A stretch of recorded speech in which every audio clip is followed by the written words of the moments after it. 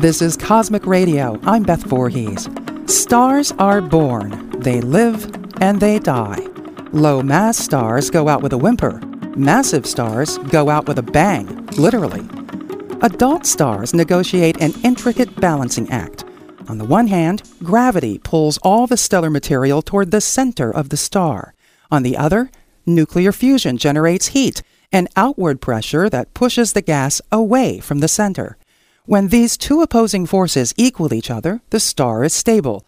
All is well for millions or billions of years until the star spends all of its fuel.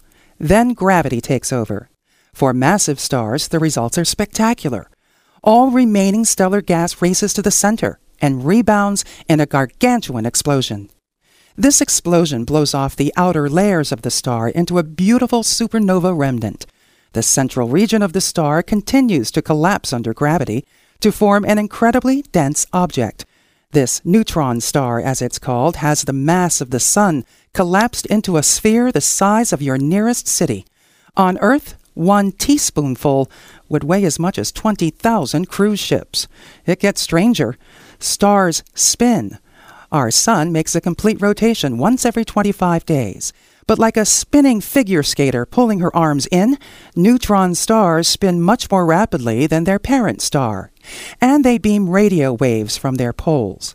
So, if we're lucky, and the star is oriented advantageously, we detect a neutron star by a radio blip, one for every rotation, a cosmic lighthouse, so to speak.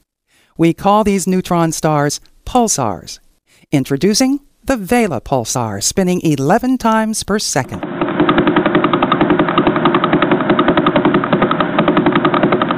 To learn more about pulsars, visit the National Radio Astronomy Observatory website at www.nrao.edu.